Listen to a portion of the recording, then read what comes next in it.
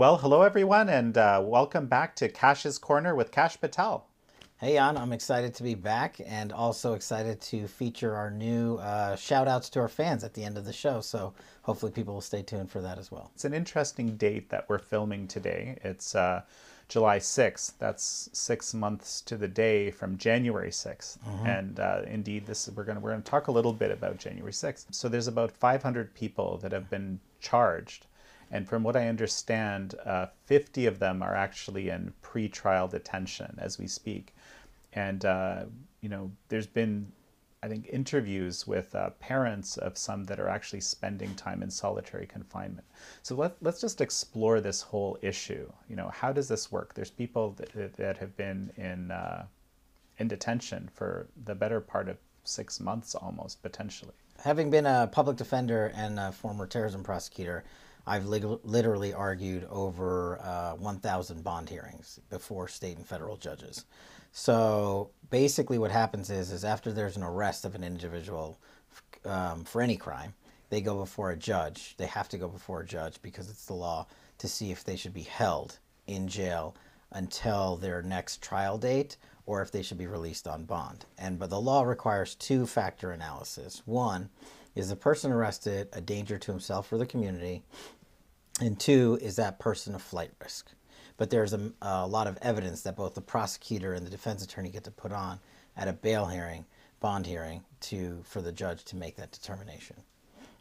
Okay, so have you looked at these cases, or any of these cases of the 50 odd people that are actually in pretrial detention that bond has been denied? When you're talking no bond, you're talking the most severe crimes that someone can be accused of: murder, terrorism, narco trafficking, weapons dealing, arson cases where there was danger to life, there was danger to the community, and there's a continued risk with that individual being put back into the community.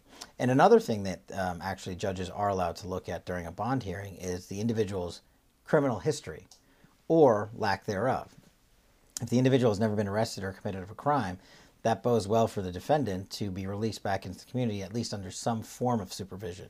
There are an array of combinations that you can use to ensure the defendant is not a danger to himself or the community and returns for court, such as cash bail, such as home confinement, such as electronic monitoring, such as daily reporting to your probation officer. We used to use these in conjunction with each other to secure defendants' bond rights so they wouldn't be held in pretrial detention.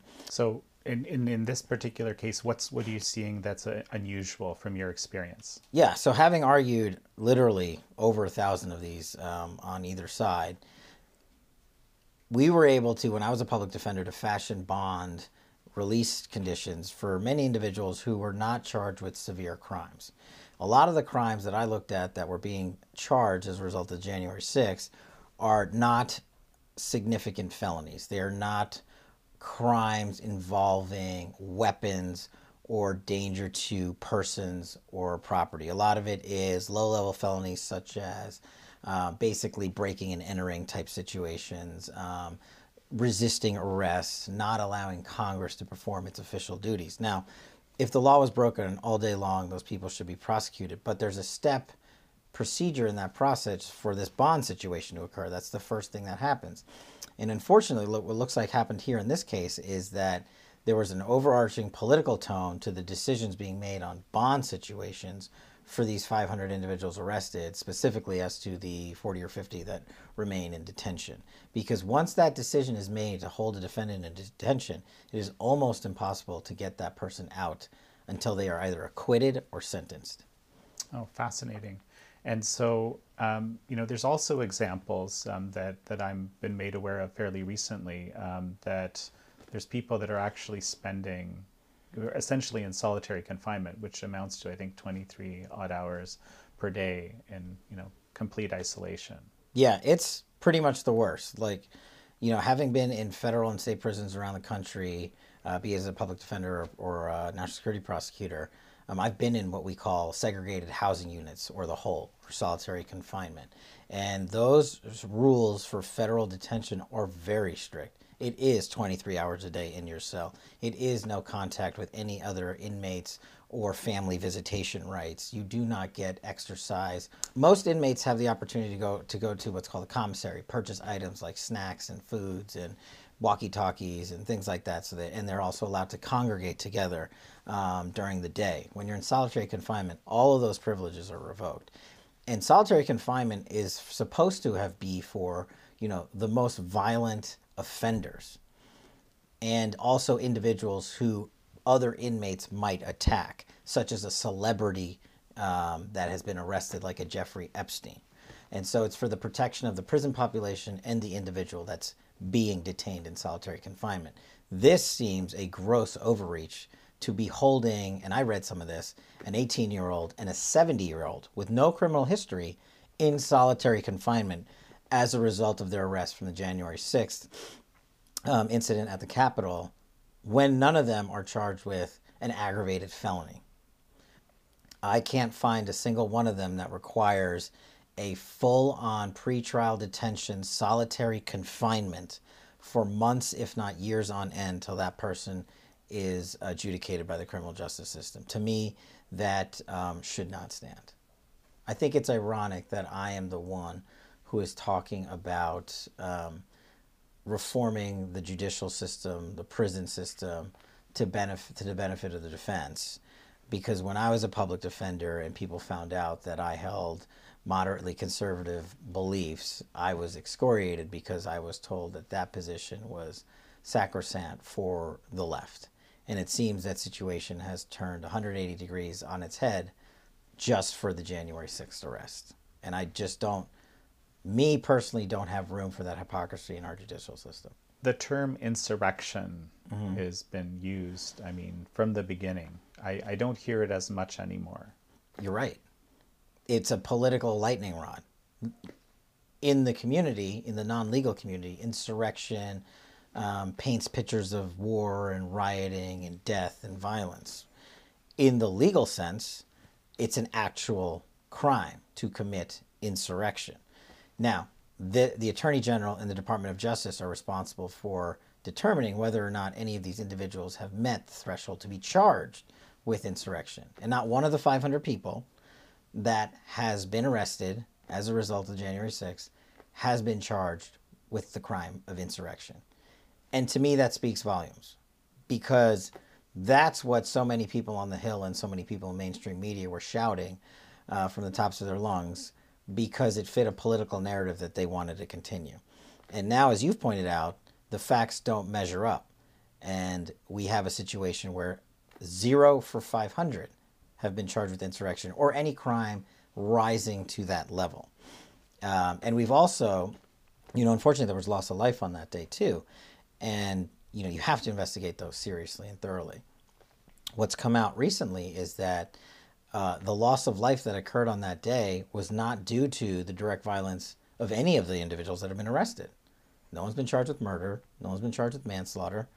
And there's countless hours of footage that the Department of Justice and the FBI have not released to the public. And more importantly, I understand sometimes that you can't produce publicly everything until the trial process is complete. But that information and that video evidence has been withheld from the defense attorneys for these individuals. And to me, as a former public defender and a prosecutor, that is not an application of the law that I practiced under.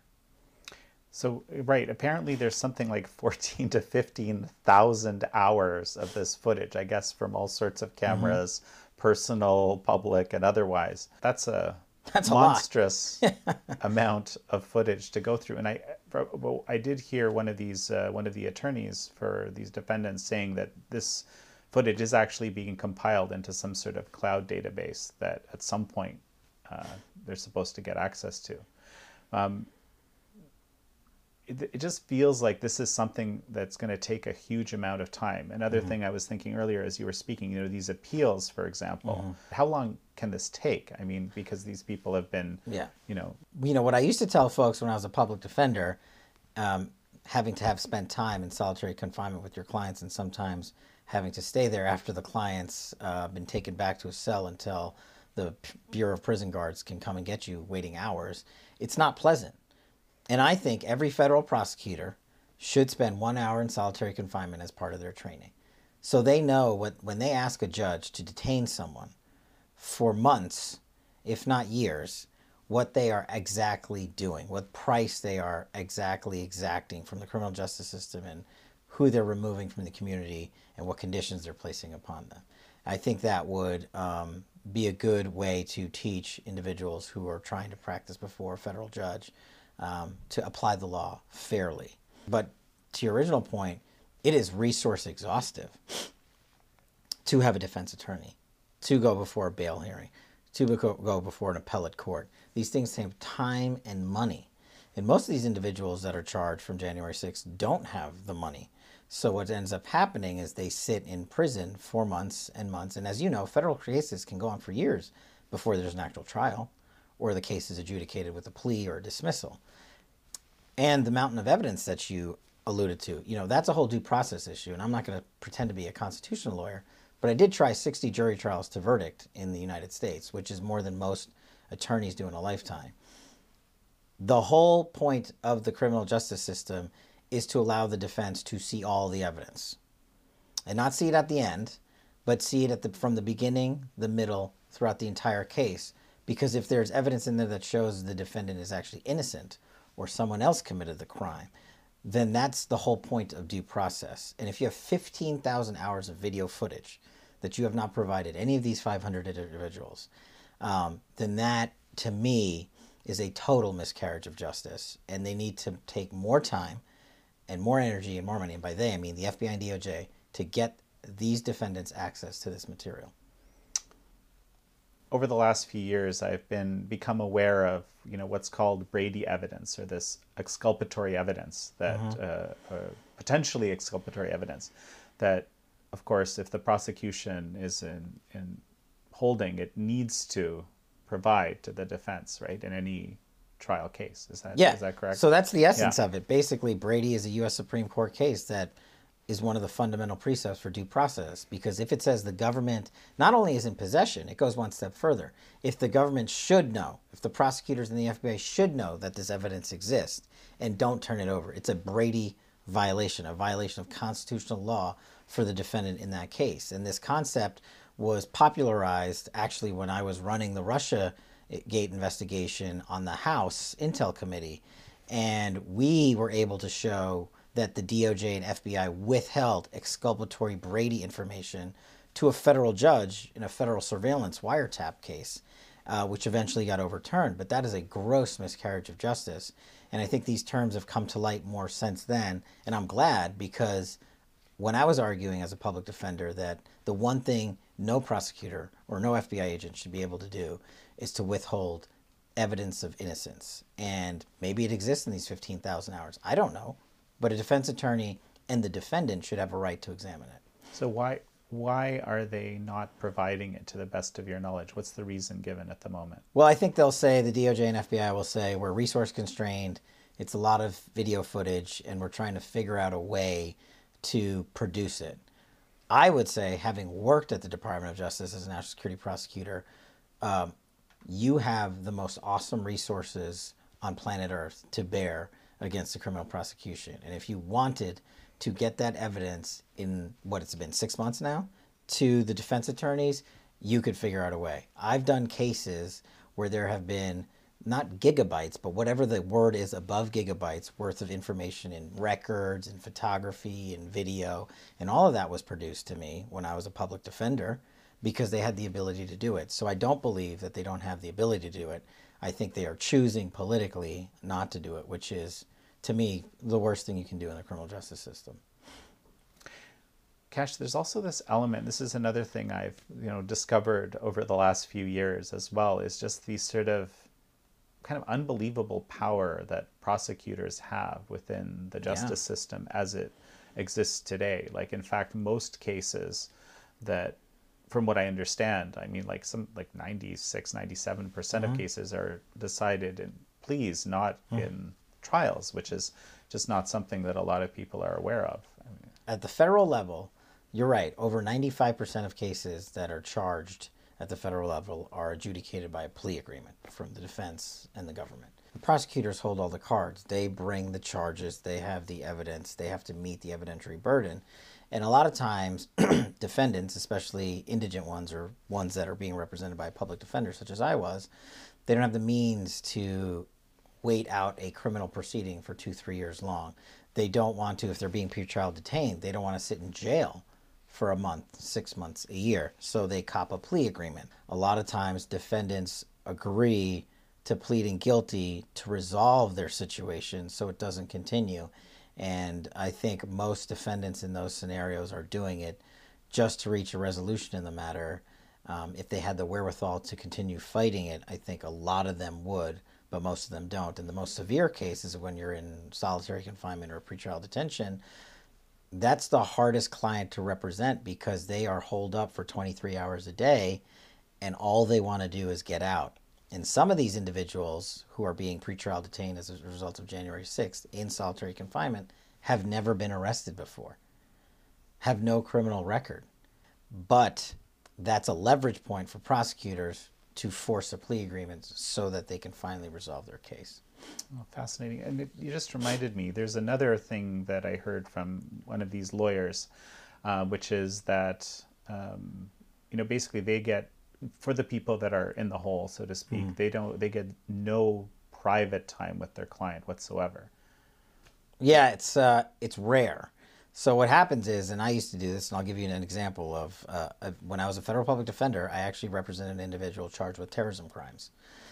And that person was, rightfully so, held in segregation or solitary confinement because he was not only a threat to others, but the other inmates would threaten him. And the only way to go see them is to schedule an appointment through me, and I would go in there, and they would put me on one side of the plexiglass in the solitary confinement cell, and my client on the other. And then we would have a conversation with the prison guards around the outside, locked in this room. And then you'd be finished with your conversation, you'd ask for your client to be taken back to his cell. And unfortunately, what happened to me in this incident is the prison guards forgot I was there. And I kept ringing the bell, and I got stuck in solitary confinement for 3 hours. So it wasn't the most pleasant experience, and I'm sure that situation happens often to defense attorneys and public defenders around the country.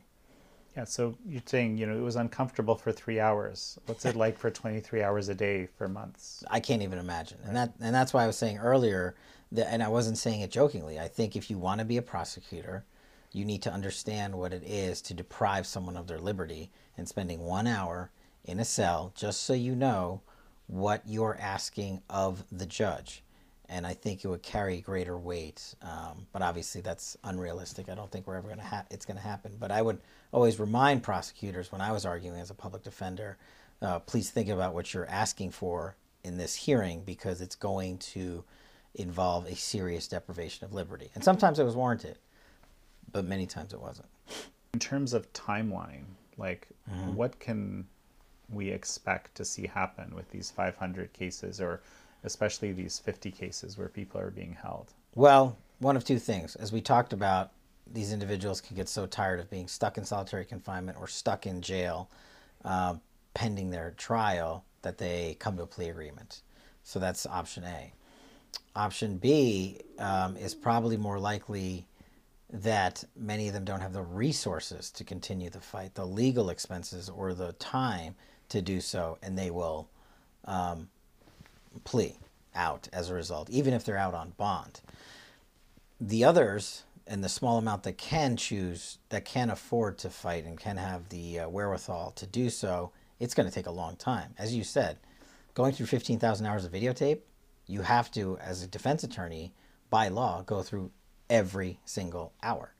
Now, I don't know what that equates to in days and times and months, but that's a long, long, long time to be reviewing evidence. And to do your job lawfully and correctly as a defense attorney, you need to examine all that. But before all that, the United States government and the Department of Justice have to provide you with that evidence and information. And I don't see that happening in the near future from the looks of it. So we're looking at years, basically. That's what you're saying. Multi-year process, especially when you tack on appeals and the like. It's going to go on for some time. So, Kash, the other topic I wanted to cover with you briefly today is just this, I guess it's our evil ransomware hack, or apparent our evil ransomware hack. And we're getting, a lot of very disparate information. On one side, our evil themselves are saying like something like, 1 million accounts were compromised or something like this, I think, in a blog entry. You have Casilla, the company that was targeted, basically saying that perhaps, 1,500 terminals or computers were affected, and basically small to medium-sized businesses, nothing as big as is being suggested. And we have, the government, we have President Biden saying that I guess the intelligence community is telling him they don't have evidence of the Russian government being involved. So that's the lay of the land as I understand it. What are you seeing? Well, so as an individual who used to be in the intelligence community and run operations, and then ultimately was the principal deputy at the Office of the Director of National Intelligence, the #2 intelligence officer in government, we have some experience with this. It's not the first time the Russians have hacked us, and it's not the last time if it was them. And here's what's going on behind the scenes without revealing actual classified information. But basically, the intel community should be collecting or emphasizing a collection effort on these hacks. The Colonial Pipeline, this one, and I believe there was another one that happened in the last couple of months. And they should be looking into, is there a pattern? Was it directed by the Russian Federation? Was it done indirectly through cutouts in private companies that have connections to the Russian Federation? And they should be providing all this information to the president and his cabinet. That's what's supposed to be happening. They should also be, the U.S. government, should be engaging the private sector and these businesses that were impacted, because it cost millions of dollars and millions of Americans to be directly impacted, as to what are your security systems that are in place, how are they breached, because the U.S. government doesn't know everything, but in partnership with the private community, it can learn a lot.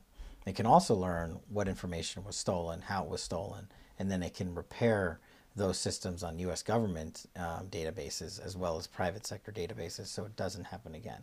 So those are some of the sorts of things that are ongoing or should be ongoing now, but I don't know, since I'm no longer there.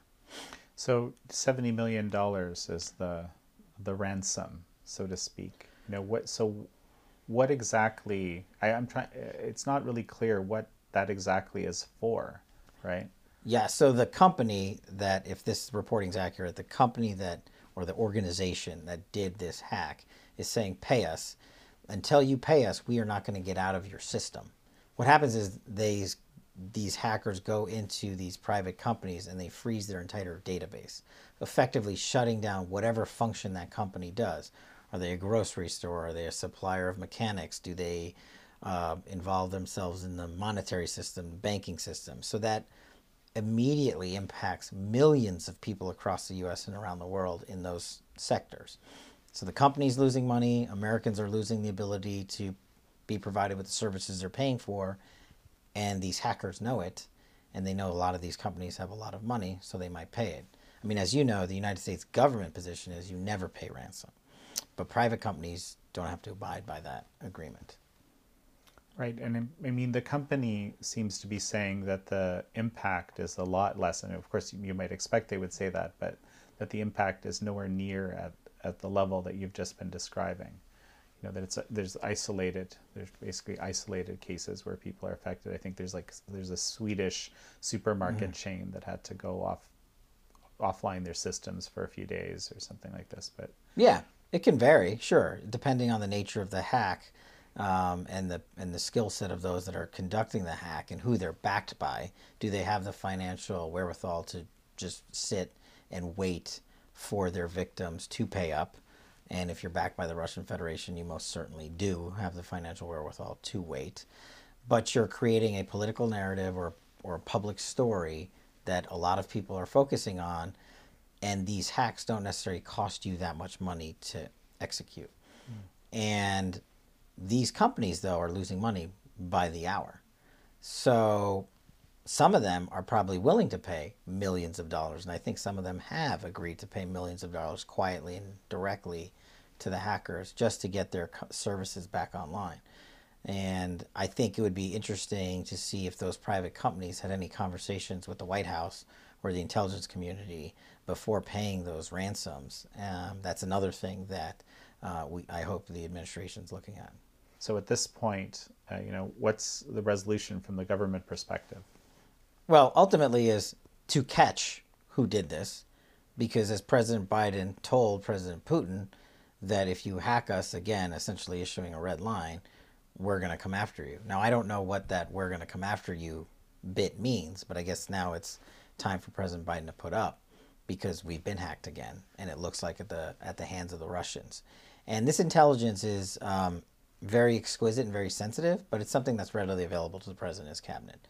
And the IC should be delivering that, the intelligence community should be delivering that immediately, the NSA, the CIA, and what have you. So by now they should know largely what happened, or have a good idea. And then there should be some public statements made. Are we going to sanction the individuals responsible? Are we going to raise tariffs on the country that houses them? Are we going to criminally prosecute these individuals? Are we going to go out, arrest them, and detain them because they are actually a threat to your community, and obviously a flight risk if the hack came in from overseas? So those are things that you would hope the Justice Department is also focused on. And they can be complicated cases, but we make those cases all the time.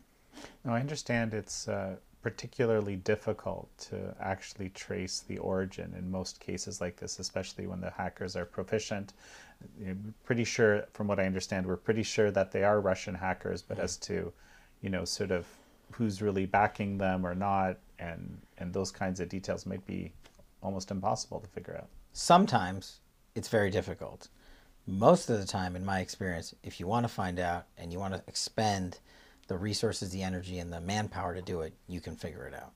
And there's multiple ways to do that. You have Congress, who has access to all the sensitive intelligence through the intelligence communities, and they can conduct their own investigations and request their own information for the hacks.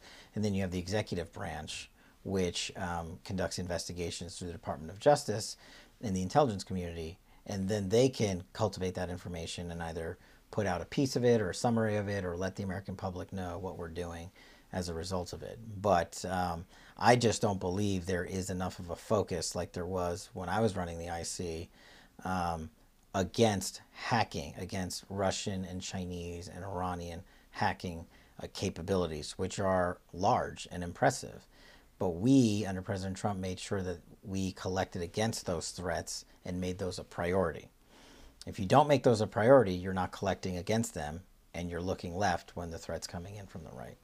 So, Kash, I think we've run out of time for today, but before we finish up, I think we do have to speak with our fans, as you were saying at the beginning. And in this case, it's not just one person you've noted, it's actually a whole fire station of folks. Yeah, as we're very fortunate, Jan, that our comments have been flowing in, and we want to start giving special shout outs to our fans. So today's shout out goes to Fire Station 13 in Columbus, Ohio. Thank you to the brave men and women there who are on our front lines protecting our community. And a special shout out to Tony Francescan over at Fire Station 13. And we'll be back with you guys next week for another shout out. Well, and that's it for today for Kash's Corner.